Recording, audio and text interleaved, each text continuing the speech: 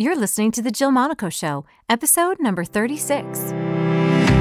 Welcome to The Jill Monaco Show. I'm your host, Jill. Each week, I hope to bring you a message that inspires, encourages, or challenges you to go after and live a life you love. Join me and my friends as we explore what it means to love God, love ourselves, and love others. Thanks for spending some time with me today. Here we go.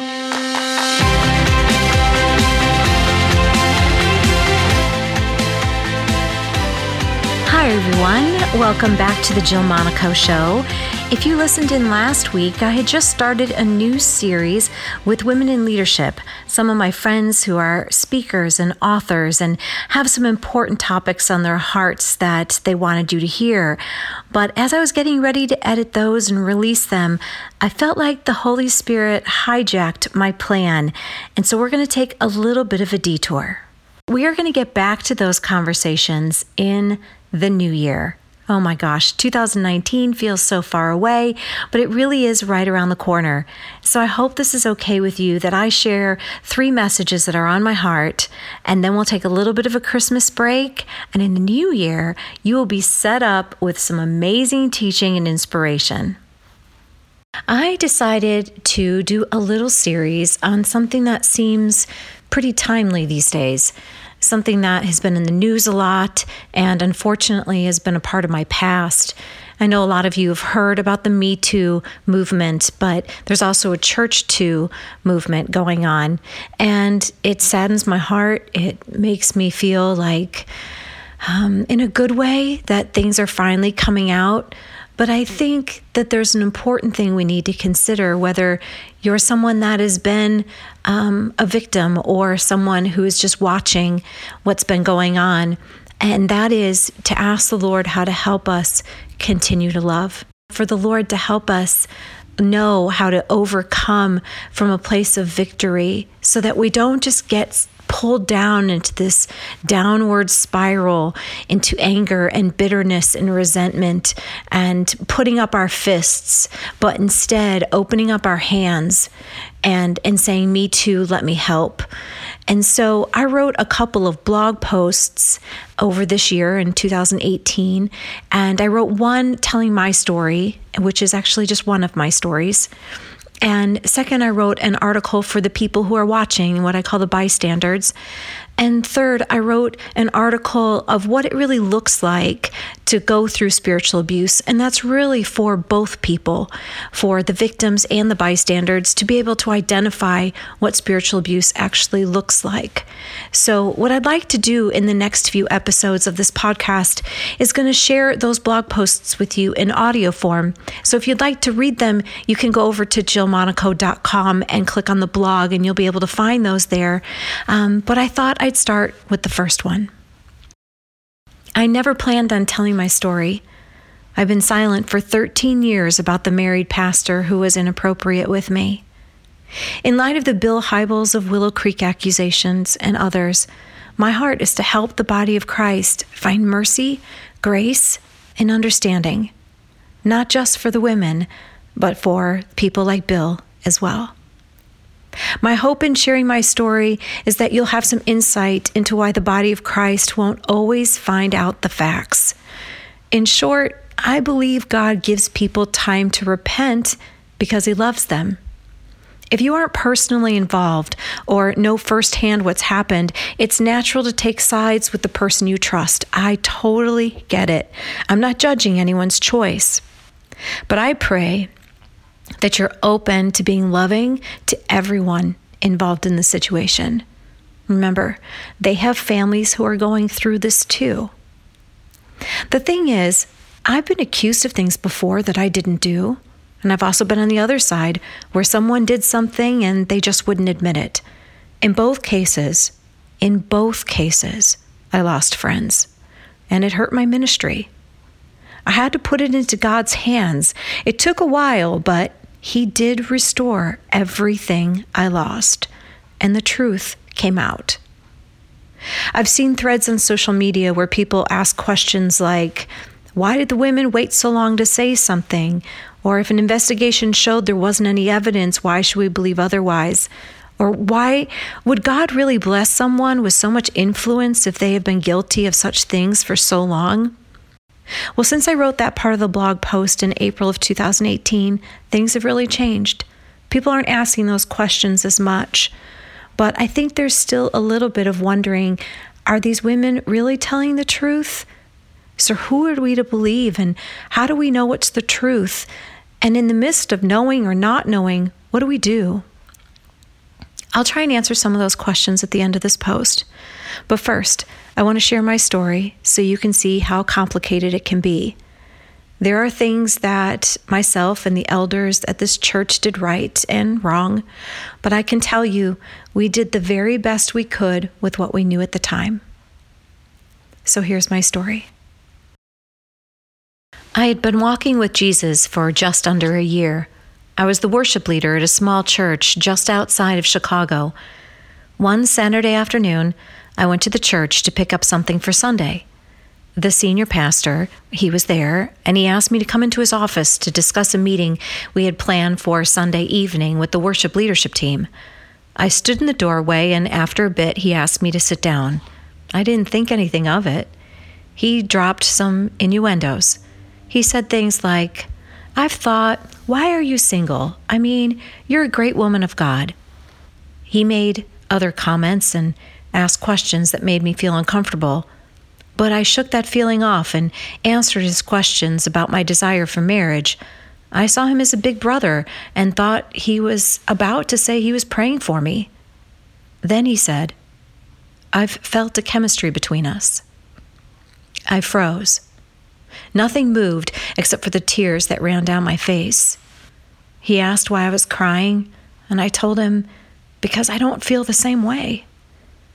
I'd been around long enough to know when a man was hitting on me.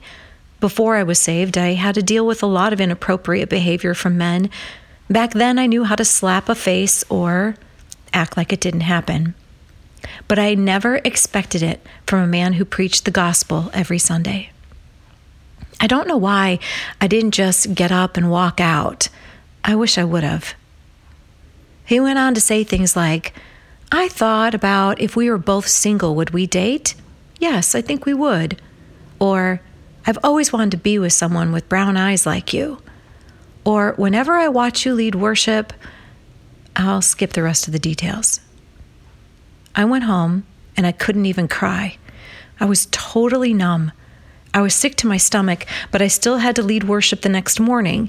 And to make it worse, the entire worship team decided not to play because they were upset that I wouldn't let the violin player be on the team that day because she was unapologetically living with her boyfriend. I had a piano player from another church, a friend of mine, coming in to accompany me so I didn't have to lead an a cappella set. But I'm resilient. And since I was a professional actress for over 2 decades, I knew the show must go on. I also think my love for God and His church was so pure. I didn't want the congregation to not have worship the next day. I took it seriously. It was my responsibility. I was most likely also in survival mode. At one point while I was singing, I got choked up and had a huge lump in my throat. I continued to move my lips and just let everyone think the microphone went out. I pulled myself together. After the service, I helped at the new member luncheon. Then we had the leadership team meeting to discuss the worship team strike. My day ended at about 9 p.m. As I got in my car to go home, I started to shake. I don't know how I made it to an elder's house. I was completely in a fog, and I just blurted out what happened the day before. The elder said, "I knew you were going to say that." I was embarrassed to share what happened with another man. I felt shame, and I finally cried. This elder was in his 30s and had only been on the board for a short time. His wife was my prayer partner. He called Focus on the Family the next day. They had a hotline for pastors who struggle and apologized that they didn't have anything for the victim. The next day, I went to work. I overheard the pastor tell my boss, the ministry director, "I don't know what's wrong with Jill lately. I think we need to let her go." I went back to my office, I got on my knees, and I cried out to God.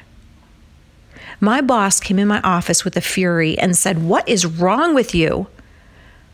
I was scared. Remember, I was just a year old in the Lord, so I really had no grid for any of this. I told my boss what happened. His face softened, and he said, "I'll be right back." A little later, he returned, sat down, and looked at the ground.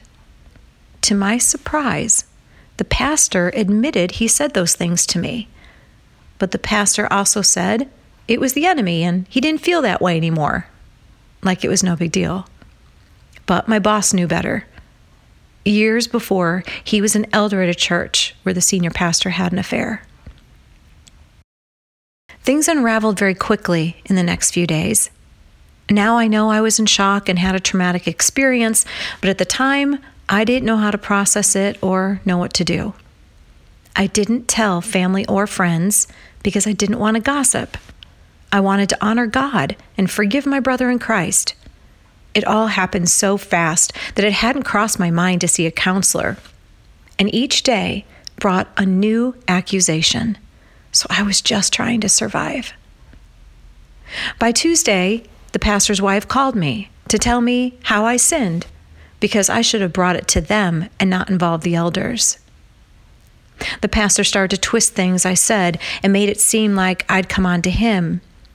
He said he got the feeling I was interested in him when I shared the story of why my marriage failed. That made me so mad. I shared that because when your pastor asks you why you got divorced, you want to tell the truth. And honestly, it was the first time I was taking responsibility for my own sin and failure in the marriage. The elders asked me what I needed, and I said I didn't want to be alone with the pastor. One day, he blatantly came into my office and said, "Come on, this whole thing is ridiculous." He wasn't sorry. He accused me of overreacting. I knew I couldn't lead worship again, not after he revealed that he lusted after me from the first row. I resigned the next day. The church was left in the dark as to why I left, and when someone asked me, I told them to go ask the elders. The elders decided to let this pastor stay on and preach the next weekend. Ironically, he preached on the fruit of the Spirit of self-control. I must give credit to the elder board. They didn't know what to do, and yet they supported me the best they could. The elders gave me a small severance. Some of their wives reached out to me, and one thanked me for not having an affair with the pastor. I understood they couldn't be there for me, and it could have been much worse without their support. In the next few months, I was called into a meeting with someone from the Baptist Association. I think that was the name of it. I went because they said they needed to hear the details firsthand in order to help the senior pastor and his wife. I wanted to be a part of whatever healing they or the church needed, but it ended up being like I was on trial without an attorney. I was grilled on every accusation and asked to recount every part I had been trying to forget. Can you even imagine the scene? I was one woman in a room full of men. The pastor snickered and rolled his eyes as I retold the things he said and did that day. The association guy told the elders not to admit fault because I could sue them because I had it all written down in my journal. Granted, the elders were not against me, but I was re-traumatized. And I was so confused. I finally went to go see a biblical counselor. She didn't say a word the whole time. She listened. Then she sent me away with a pamphlet on forgiveness. I wasn't struggling with forgiveness. Honestly, I was praying for mercy for the senior pastor, and truly, I wasn't mad at him. I was sad for him and his marriage. I just wanted a safe place to cry and share how I was hurting, and have someone offer compassion or advise me on what to do. It's not a surprise that I couldn't find another job quickly. I was broken. But worse than that, I didn't know what to say about why I left my previous position. 6 months later, they decided to tell the church. They asked me to attend a meeting where they planned on explaining to the body why I left, and the senior pastor was going to apologize.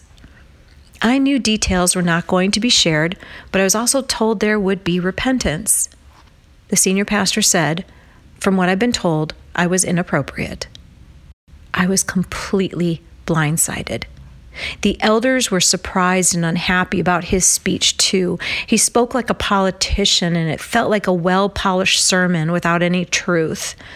Then I had to endure the woman in the pew in front of me who turned around, pointed a finger at me, and yelled, "What did you do?" That wasn't the worst part of the story. To me, the worst part was after that last meeting. The senior pastor continued to do things. Other women came out with similar stories. He ended up being fired and moving out of state to pastor a different church. And from what I heard, this church dwindled to about 20 attendees. I didn't want to ruin the pastor's life or expose him to the church. I wanted him to get the help he needed. He needed help with his marriage, his lust, his lying, and his unrepentant heart. I wanted nothing more than for him to be able to find healing and continue to fulfill his calling. As believers, we should be the example to the world. We can make mistakes, we can repent, and after a time of counseling or whatever else needs to be done, we can be restored and continue to serve God. I'm not sure I ever saw repentance from this pastor. I never received an apology. But I do pray he's thriving in his relationship with God. I want to share a little bit about why women don't come forward. When this happens to you, it is the hardest thing to process. When you've admired a man and he violates your boundaries, it's hard to think clearly about what to do, especially when the list of consequences are so overwhelming, it can erupt like an active volcano. You never know what will happen. And there's a real chance you could lose everything. I mean, everything. There's fear of being fired for saying no, or fear from how the spouse, family members, or close friends will respond. Will they even believe you? When you confront a predator, they most often will get defensive and twist the truth. If they're a person of influence, you are even more concerned about your future. They can ruin your reputation. You can lose friends, relationships, or community. You can lose security and income, and you fear being blamed for doing something to cause it. Sometimes the process of going through confrontation, meetings, and going over the incident again takes a lot out of your life. It can drain you emotionally and physically. Depending on what's going on, it may be better for the woman and her family to just move on. This is especially the case if the man is powerful, if you think it's an isolated incident, or they apologize to you. But sometimes it's just not what you want to go through publicly. I'm not saying that it's right, but it is one reason why women don't come forward. But a delay in coming forward doesn't mean they're making it up. Just because there isn't any evidence to prove an inappropriate conversation or touch doesn't mean it didn't happen. I mean, it's not like we think about getting out our phone or taking a video or a picture at that moment. All we can think about is making it stop as quickly as possible. For me, I froze. But there have been other times I've pretended I didn't hear the sexual comment or just got out of there. I can't believe I'm even addressing this question, but yes, investigate. But the hard proof isn't what you'll find in these cases. So let's stop using that as a reason not to believe women. And just because someone is anointed or has a thriving ministry doesn't mean they're walking in close relationship with God. The gifts and the calling are irrevocable. I know there have been times in my ministry where I am completely burned out, and yet God still uses me and does awesome things. It stinks to admit that, but it's true. I also know that when I'm tired, I'm most likely to fall to sin. And I can only imagine the bigger the ministry, the more you have to keep up and lose. I can see why someone with a prominent ministry would lie about inappropriate behavior. They have a lot to lose. But pride does come before the fall. The truth always comes out. Personally, I'd rather lose the admiration of man if it meant I'd be right with God. If it's been made public We can move forward in our lives, but we shouldn't, quote unquote, move on and forget about the issue and just let it go. And the person that needs to heal shouldn't be left to fight for truth alone.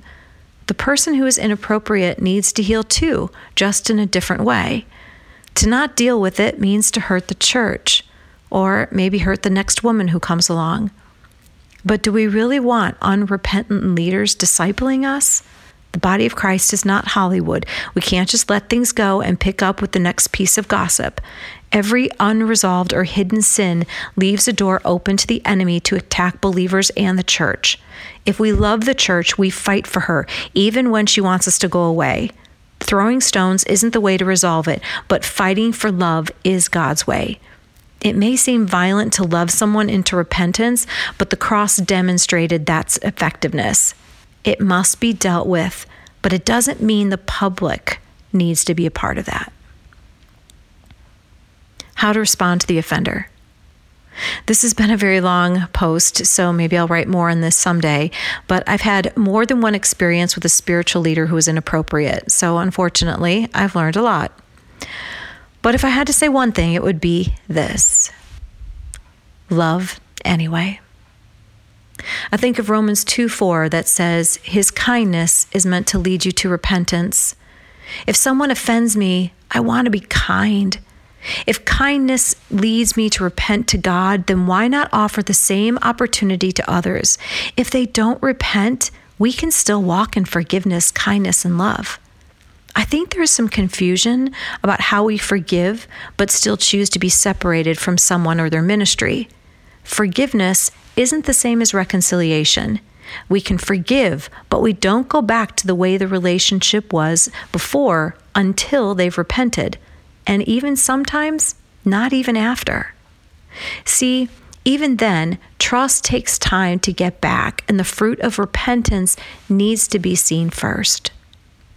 The offender needs prayer because, let's be honest, they're not okay with God. I asked God about how to pray for the senior pastor, so I prayed for him to draw near to God because he wasn't close to God when he did that to me. By the time he said something to me, he'd been meditating on it for some time. And as long as he wouldn't repent, he was still turning from God. See, they can't fulfill their calling if they aren't willing to humble themselves, say they're sorry, and ask for forgiveness. That's a really big deal. And I don't want anyone to miss their destiny. I think about how Stephen used his last breath to pray for those who were stoning him. He prayed mercy on them. Have you ever thought about who Stephen was praying for? Saul, who became Paul. Saul, can you believe that? Stephen prayed, and we got all the blessings of the Apostle Paul. See, they are under attack too, but by an enemy they cannot see. And we need to pray for them to be back into right relationship with God because future generations may depend on it. In closing, I can't say why other women don't share their stories right away or ever, but if you haven't gone through it, please don't blame them for their process. That is part of the reason they don't come forward.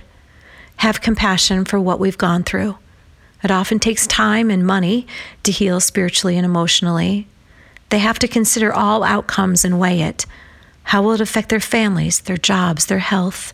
You can't even imagine the consequences they are dealing with because of someone else's sin. In the same way, if someone doesn't repent, we need to trust that God has them in process too. We're all a work in progress, and God's love is for everyone. Let's not get in a tizzy over where someone is in their process. Predator, offender, victim, accuser, liar, whatever name you put on them isn't who they are in Christ. They were made for better than their behavior, and they aren't there yet. They may be broken, but they are not beyond restoration. Walk your path. Do your journey. Be faithful in prayer. God will heal the brokenhearted, set captives free, and restore all that was lost or stolen. Be at peace, my friends. The truth will come out.